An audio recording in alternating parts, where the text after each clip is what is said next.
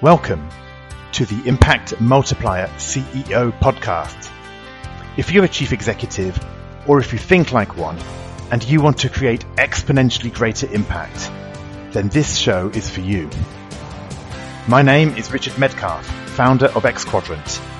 I coach some of the most successful and impressive CEOs and executive teams on the planet and help them achieve extraordinary results. And no matter how successful you've been in the past, there's always a whole new level of impact available to you. So, if you're ready to play a bigger game than ever before, I invite you to join us and become an Impact Multiplier CEO. Today I speak with Julian Dixon. Julian is the CEO and the founder of a fintech, regtech business called Napier that addresses one of the biggest criminal activities in the world, really that of money laundering. And Julian's really passionate about the subject, as we'll come across. And what we do is we dive into the journey over the last 5 years. He's built the business from 4 men in a small office in central London to a 200-person organization that's growing incredibly fast, serving 200 or more customers around the world, some of the top banks in the world, addressing this really important problem. And in the conversation, we dive into a few things. We really look at some of the inner story. It looks great on the inside, on the outside, but on the inside, there can be challenges, right, of founding a business. There's the tenacity that you need. There's the times you've got to get up and go at it again and again until you succeed. The need to build a flywheel that's powerful and drives the business forward. And so Julian's really open about how it's not always been an easy journey, even building what's actually a very successful business, and the times when he's doubted himself, questioned himself, and had to keep going. So there's a great message in here about tenacity. Enjoy this conversation with Julian Dixon of Napier. Julian, hello and welcome to the show. Hi, how are you? Pleased to meet you. Yeah, I'm really good, thank you. And I'm really pleased that you're here because Napier seems a really interesting company. You founded it like 5 or 6 years ago and you've had really great growth. So before we go any further and dive into your learning curve as CEO over the last few years, perhaps just give us a quick intro of why did you start this business and what is the business that you've built? Sure. And I assume, Richard, you call it Napier because you live in Paris, because that's the French way of saying it. If you're Bien sûr, this is what I'd say, yes. So Napier to you, Napier to us. But Napier, okay. Yeah, we're very happy for it to be called Napier. So okay. Yeah, so Napier, it's an interesting story. Was founded in 2015, as you say. Napier is a software solution for anti-money laundering, which is actually, you see quite a lot of anti-money laundering stories or money laundering stories in the press, in the news, scandalous things. And actually, it's a subject that we should all be concerned about. And if we're not concerned about it, we should be, because it affects every single person on the planet. And that is the idea that the proceeds of criminal intent and actions are siphoned off from whatever illegal activity it is and put in to the legal system. So this is low-level crime or high-level crime like gun running, drug trafficking, people trafficking, and ultimately terrorism. So all of the terrible stories we've heard, around the world of terrorist organizations doing their awful things, they have to get their money through channels somewhere, and that is all done through money laundering. So what Napier does, it's installed in financial institutions, and it is there to detect and help find money laundering within the system. So that's what it's for. Got it. Okay, well, I'm going to do my best to be properly British and call it Napier and not Napier. I quite like Napier, actually. I might start calling that myself. Well, I'll tell you what, actually, interesting. Yeah, I have the software, there's a software called Zapier or Zapier. And because they have things called Zaps, apparently it's Zapier. So there we go. That's why I was getting confused. So what are the differences? And it sounds totally different. So, okay. So you're performing a important role here, right? Because as you said, it is a social there's a social impact to money laundering, and you are there to kind of stop it. And so what got you interested? I mean, in some ways, it's a little bit exotic, right? A little bit arcane for somebody to wake up one morning and say, you know what, I'm going to build a anti-money laundering system for the world's top banks. So what made you get out of bed one morning with that as your goal in life? Sure. It's the stars aligning, actually. My background is as a banker. I've got 20 plus years in the banking world, and I in my career I've done many things, all the way from front office to back office, or vice versa, I should say. And really, I found myself in 2013, 2014, working on projects with companies in the money laundering space. And I'd always been a consumer of money laundering software or policies and procedures within banks, and actually to be on the sharp end of a software provider, looking at the analytics, looking at the details of what was going on under the covers was a bit of a revelation. And actually, what I could see was that the software systems that were available in 2013 really were failing everybody. They were failing the banks, they were failing the public. The only people they were really serving were the criminals. And the reason being is that software such as anti-money laundering software was seen at that time very much as a cost burden on the organization, as opposed to a mandatory defense. Now, I think that's changed a lot. And the levels of compliance regulation go up year on year. And tell me about it. Every time my bank contacts me, it's because of compliance. They never ask me anything about how they can help me. It's just what papers they want me to fill in.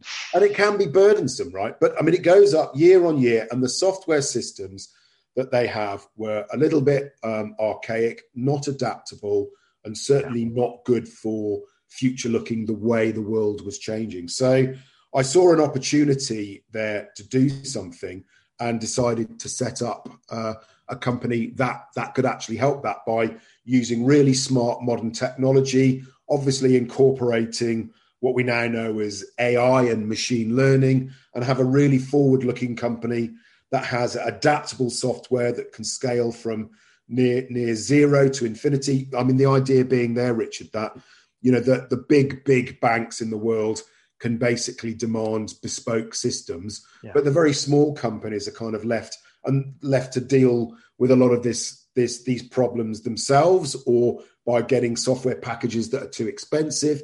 And it was really to give the little guys access to top quality products, as well as the big guys having access to it. So it's democratizing the use of top quality technology, because, in the world of money laundering, if a big bank's safe and a little bank isn't, the money launderers still win, right?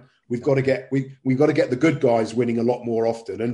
And just for everybody listening, the statistics on money laundering are pretty horrific, actually. It's estimated more than $2 trillion of illicit money goes into the system every year. That is enormous. And the amount of prosecutions that occur and the repatriating of the money is somewhat under 2%.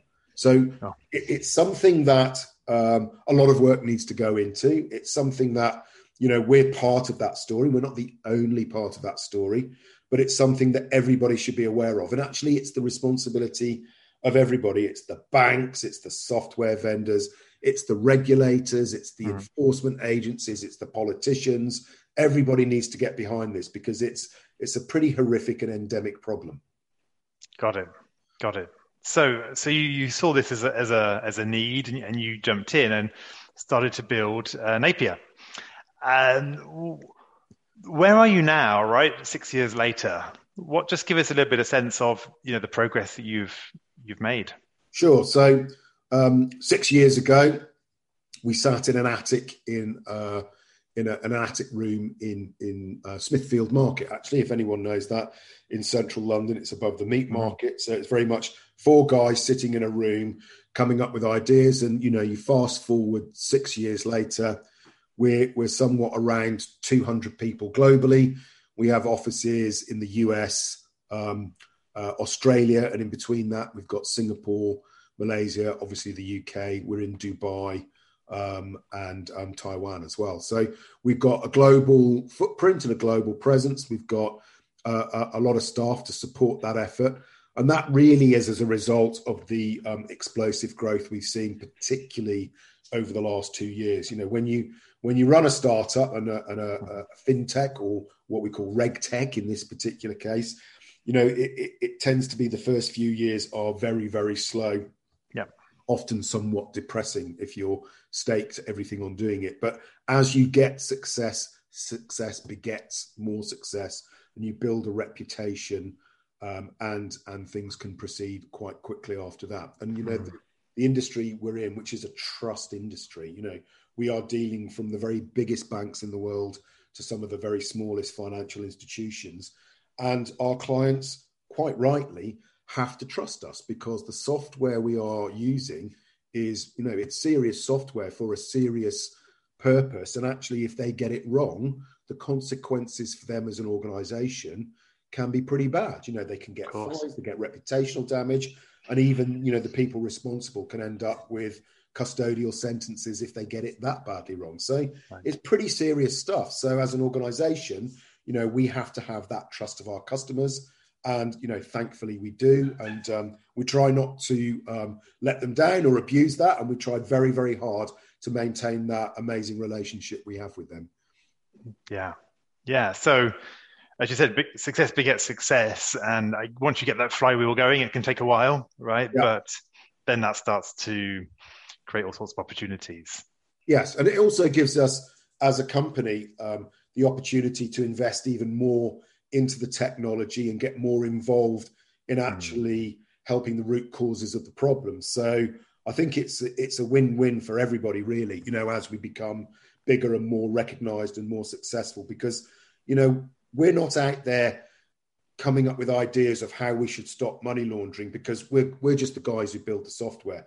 We need to have that dialogue with the regulators. We need to have that dialogue with our customers, to ensure that, what they're seeing, these are the guys on the front line, what they're seeing, we're able to respond within our, in our product to come up with solutions to actually help them. They're the guys on the front line. So it's about them and what they're doing and how we can help them.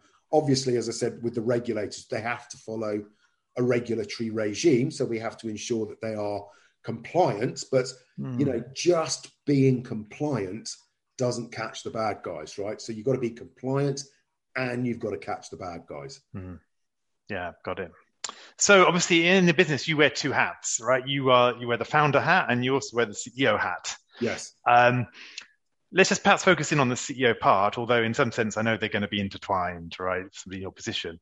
But in a sense, I think it was your first CEO role, right? Up to then, you had a number of senior roles in other, in banks and other institutions, as you said. Looking back, what were some of the biggest surprises that you've discovered about being CEO? Well, that's quite a big question. And there's been, in the 6-year journey, there's been many, many surprises. But I guess, I think perhaps the biggest surprise is how difficult it is to set a company up from nothing and garner success. I didn't think it would be quite that difficult. And I think if you talk to any CEO that set up a new tech company, we all have the same wounds and scars and war stories.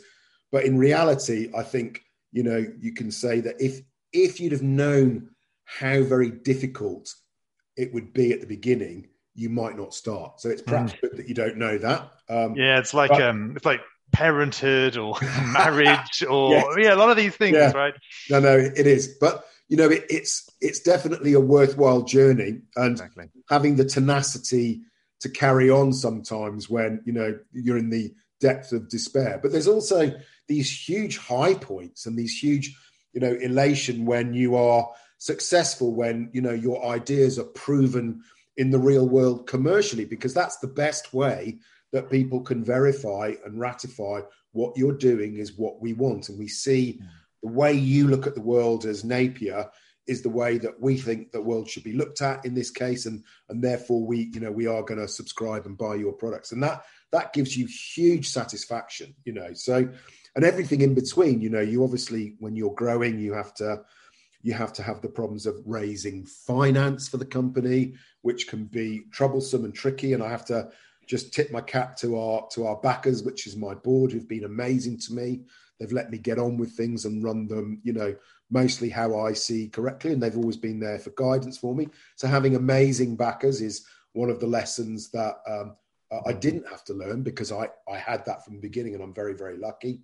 And then, all that journey with hiring large amounts of people, we've got an amazing team at Napier. But not everyone can fit in the company, and then you've got all those people journeys as well, and then setting up the culture of the company and the way that you think it should represent itself internally and the way that reflects externally, and there's so many different things to think about as a CEO. When I was in banking, my discipline was one or two things, but as a CEO of a small company, you have to be involved in marketing, designing of products, selling, HR, finance, everything. So you wear many, many hats. And I know that's not unique, but those would be some of the surprises that you get when you start a company like that for me. Yeah. And as you look back over that, obviously you've had building a successful business. What have you found you've done really well? Like, where did you, as the CEO, looking back, do you go, that's the thing that, that really made a difference in the company's growth? My decision to do this, or the way that I do that, was actually a real strength for the business. So I would say the things that I've done really well is get lucky at the right time, if that makes sense. But you have to be there to get lucky. So, the decisions around, the team that we started the company with, the first Napierians, or in your language, Napierians, I suppose. They're an amazing bunch of people. They're all with us today in the company. They're doing different roles, doing different things, but everyone is still there. So having that culture that you start with doing that was an amazing thing to be able to work with those people. And then, getting particular clients at the right time has obviously been great for us. And, you can look back on that and go, luck, hard work, I think it's probably a little bit of both, because, going back, in this industry, it's all about provenance. So you have to have provenance to sell to the next client. But of course, when you start on day one, you don't have a single client. So you have to get people to believe in you. And the people that backed us in the early days, you could say that's a great decision by me, but luck, really, it's luck that they bought into our story, and we were able to get them to come on that journey with us. Well, it's to slow you down a bit. It's not really luck, right? Because they saw you and how you turned up, and whatever it was, your commitment, your vision, your character, whoever, whatever it is, right? It wasn't, they didn't just roll a dice at this point. No, it's not. Look, I'm perhaps conflating luck and opportunity. And I like to think that, they always say, don't they, rather be a lucky general than a good general. So, and I think luck does play a part in it. But I do think that, you do put yourself in a position to get lucky. So, that first big client, is it lucky? Is it hard work? It's a great opportunity. And I think there's elements of both, but you have to be on the pitch, ready to score the goal in order to get the lucky pass to put it in the net. And you often have to, you often have to ask before you will receive, right? If you don't ask, you're probably not going to receive. Yeah. And actually, to counter that, the thing I would say is, you've got to be in that position 50 times before the one gets there. And everyone goes, lucky. Well, there were 49 failed times, right? So, yes, you're right. It's being in the right place, doing the right things consistently, and then you get the opportunities. It's Richard here with a quick interlude. As part of my coaching and advisory work, I often work with leaders who have recently taken on the CEO role. It's a big leap from the comfort zone of functional leadership or business unit management. And it opens up a whole new set of stakeholders, pressures, decisions, and responsibilities. I found that there are 3 key things that will make a huge difference in those first quarters. Number 1, balancing the operational and the strategic. what I call CEO focus. Number 2, establishing credibility, what I call CEO presence. And number 3, managing stakeholders, those CEO conversations. I've written a short email series that goes into more detail on the transition to CEO and how you can practically sharpen your CEO focus, solidify your CEO presence, and master your CEO conversations. It's insightful and it's entirely free of charge, and you can register for it by going to xquadrant.com/go/curve. Now, back to the conversation.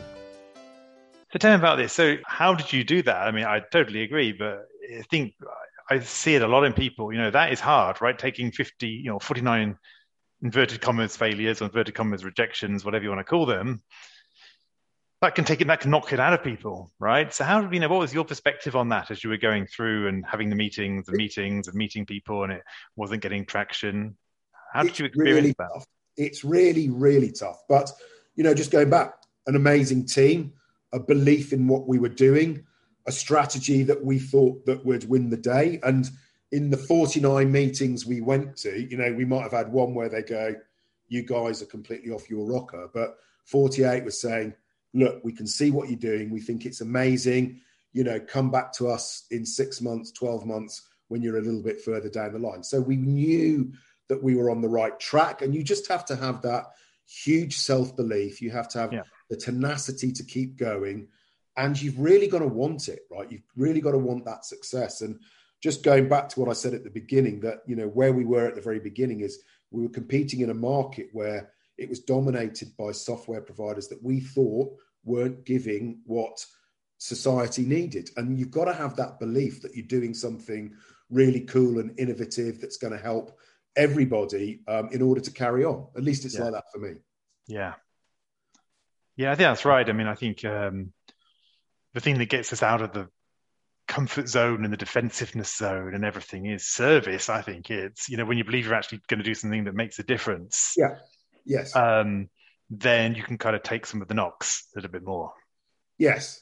Yeah. And don't get me wrong, Richard, there's many, many, many times where you lie awake at night thinking, oh my God, how am I going to face tomorrow, or how am I going to face next week? But, those are the knocks that you take, and you get up and you brush yourself down and you get on with it, right? And then you get to a point where it's not just about you and your ambitions. You've got a team behind you, and you're carrying, the goals and aspirations of a whole team. And, you've got to, as a team, solve those problems and break those barriers down one by one. And actually, that hasn't changed from a small company to a big company. If you want to be successful, you have to get the whole team believing and driving in the same direction. And actually, that becomes harder as you get bigger, right? Because you've got a bigger team to manage and, get everyone thinking the same way. So it's something that we're constantly doing. We're constantly evolving at.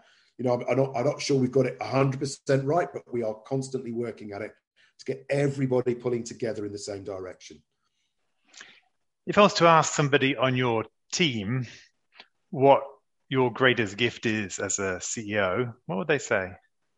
Wow, I don't know. You'd have to ask them, I think, Richard.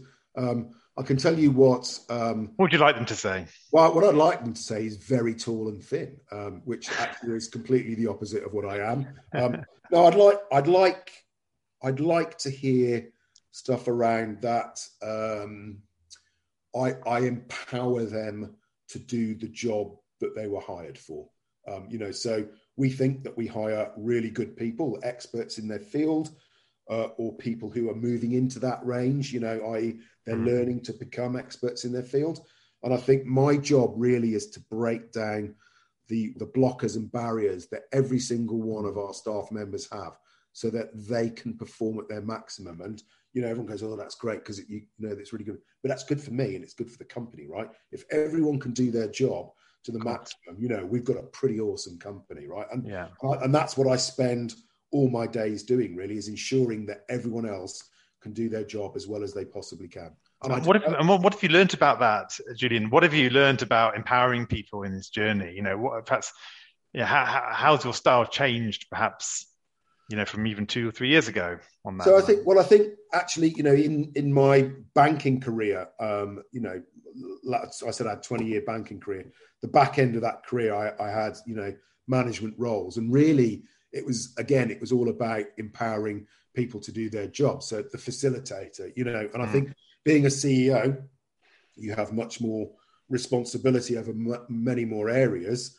But essentially it's the same thing. And I think a good manager, CEO or just a manager, whatever, it is about, empowering the staff, bringing the best out in them, enabling them to do the job. But you've got to contain that within the vision and the goal of the company, right? So it's no good me making the guy who's supposed to be, building the product, make him really good at, selling, right? I mean, he needs to be good at building the product, so they can't go off piece. But it's keeping everyone containerized within that vision and that goal, and everyone, pulling in the same direction, but enabling them to perform as best as they can. And I think, you ask what's changed or what's got different. I think that's what I've always tried to do. I think as you get bigger, as I said, it gets more complex. But actually, as the CEO, I'm the ultimate person responsible for that. I'm the arbiter of that. So, I can enforce it, although I obviously don't enforce it. But you can make it a reflection of yourself, and I hope that's what I try and do. Mm-hmm. Mm-hmm. Does that make sense? Yeah, it does. And I guess I'm kind of wondering what the flip side is, in the sense of, like, where's there been a trap, or pitfall along the way about how you've, about the CEO role, something where looking back, you go, actually, when I started off, I was trying to do it like this, and I realized that didn't work, and I changed course, and that's a lot better. Is there something that comes to mind, like a course correction that you might have made in your own style as CEO? So I think there are many points in which you pivot during that journey, whether it be, the way that you're marketing or selling or the product, or there's many pivots. There's no huge pivot where we've had an epiphany moment. We've gone, oh my God, we've been looking at all of this completely incorrectly and we're going to change direction and go another way. It's more been correction of the steering, as it were. And I suppose I'm not talking so much about the business strategy or the product market fit or any of these things, right? But almost like how you've kind of seen the CEO role, right? Or the way that, the focus that you've been putting on things, or the way that you've made decisions, or any of these kind of things, and how you've actually operated with the CEO hat. Yeah, I mean, I think that actually changes with the scale of the company as well. So when there's 4 of us sitting in an attic, it's all very collegiate and, beers at the end of the evening and arms around the shoulder. And when you're 200 people on a globally spread business in a pandemic, then the way that you manage and talk and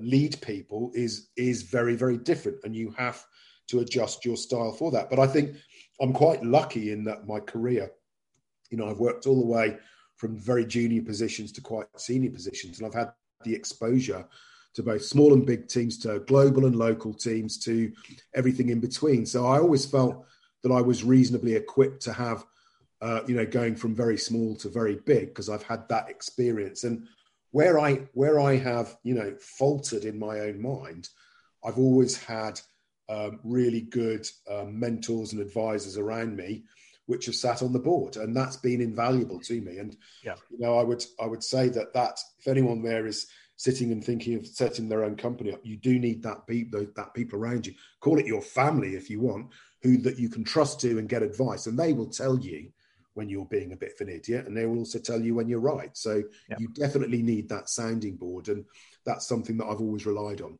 Yeah, lovely. So where do you go from here as a business? Like, if we were having this conversation in a couple of years, what would you love to be telling me? Well, I'd love to be telling you that we are the number one software provider of anti-money laundering systems in the world. I would love to tell you that we're in the top 50 biggest banks in the world. And I'd love to be able to tell you that we're working hand in hand with the regulator to ensure that the software that we build in conjunction with, deploying it to banks is making a huge difference to the fight in financial crime. I would love all of those things to happen. I'd love the success, and I'd love the fact that, success for me isn't just commercial on behalf of Napier. It's actually just going back to what we're trying to do. We're trying to find money laundering within the system and therefore prosecute it and shut it down. So I think it would be great if we could take that. I talked about 2% repatriation of monies. It'd be great if we can even take it to 3%, wouldn't it? Because that would be a 50% increase. But, getting to 10% would be a great goal, over the next 5 years. But again, that's not solely down to Napier and what it does or its clients. It's all to do with the regulators working hand in hand with the prosecution services and the policing services. So it's a job for everybody. But I would love to be able to tell you those things. So how might you need to step up your own personal game as part of that journey, right? Because you say you're on a bit of a mission to change an ecosystem, right? You're building a business, but there's a bigger picture here, which is the business has, especially your business, it can't just operate by itself, right? There's this whole ecosystem of regulators and banks and all these other agencies, I'm sure. What comes to mind as you think about that kind of stretch for you as a leader over the next couple of years, as perhaps you want to really multiply your own impact? The things that I need to improve at is that or embrace, or just the shifts you're going to need to make, because it's, as you said, as the company grows, you need to make shifts, right? And you've done some of those, and so there'll be future shifts open to you as the business grows and as your ambition grows. I think on the immediate horizon, is looking at a post-pandemic world, because we've all been working in isolation, and I definitely need to be able to go out and meet all my clients. We've got a lot of clients whilst we've been down, in pandemic lockdown and not able to travel. So it'd be great to go and have more face-to-face conversations with them and really get to the nitty-gritty of, what their problems are, what problems we caused them, and what problems that we're supposed to be solving that perhaps we're not doing so well at. It'd be great to get all of that feedback, and it would be great also to go and speak to the regulators and try and tie up those loose ends so that we can bring the regulators and the financial institutions and the software closer together, so we're all working more harmoniously.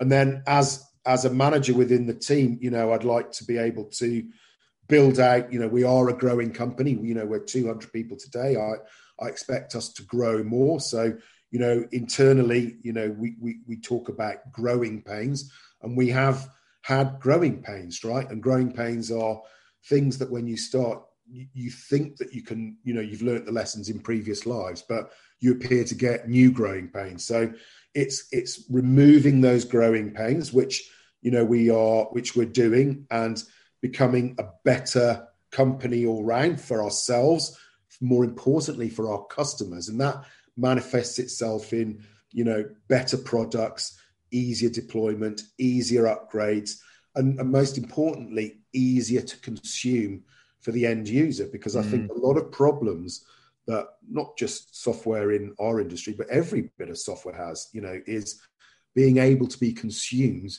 by the people who are supposed to be using it. And that goes for me when I'm even using, my telly at home or whatever it is. It's like, how does this work? It's, things can get a bit complicated. And I think, it's very, very difficult to make something that's complicated easy.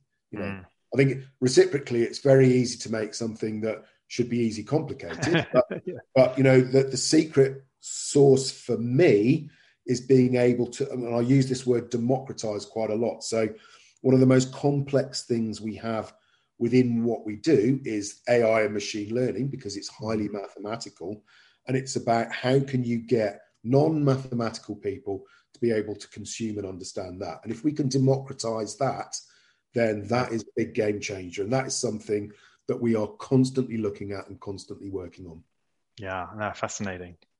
Well, Julian, it's been great to explore these topics with you, to get a bit of a deeper dive into the industry and into how you're building your business. If people want to find out a bit more about Napier or get in touch with you, how should they do that? Well, they can come onto our website at www.napier.ai, or they can contact me directly. Actually, you go through the website, you can contact me directly on the website anyway. But the website's a great place to start. It's got loads of articles and blogs and, interesting industry insights, and it gives you a really good view of who we are and what we do. Perfect. Well, that's the place to go. I'll put that into the show notes. Julian, it's been a pleasure. Thank you so much, and all the best in your fight to get that 2% number up to 92. Bigger than 2. Yeah. Thank you very much, Richard. It's been a total pleasure. Amazing. Thank you. Take care. Bye-bye. I hope you enjoyed this conversation. Now let's talk about you. When you're in top leadership, when you're in the biggest role of your career, who supports you at a deep level as you lead others? Who helps you multiply your impact and get to the next level? If you're ready to learn more about our content, our coaching, and our community, then visit us at xquadrant.com.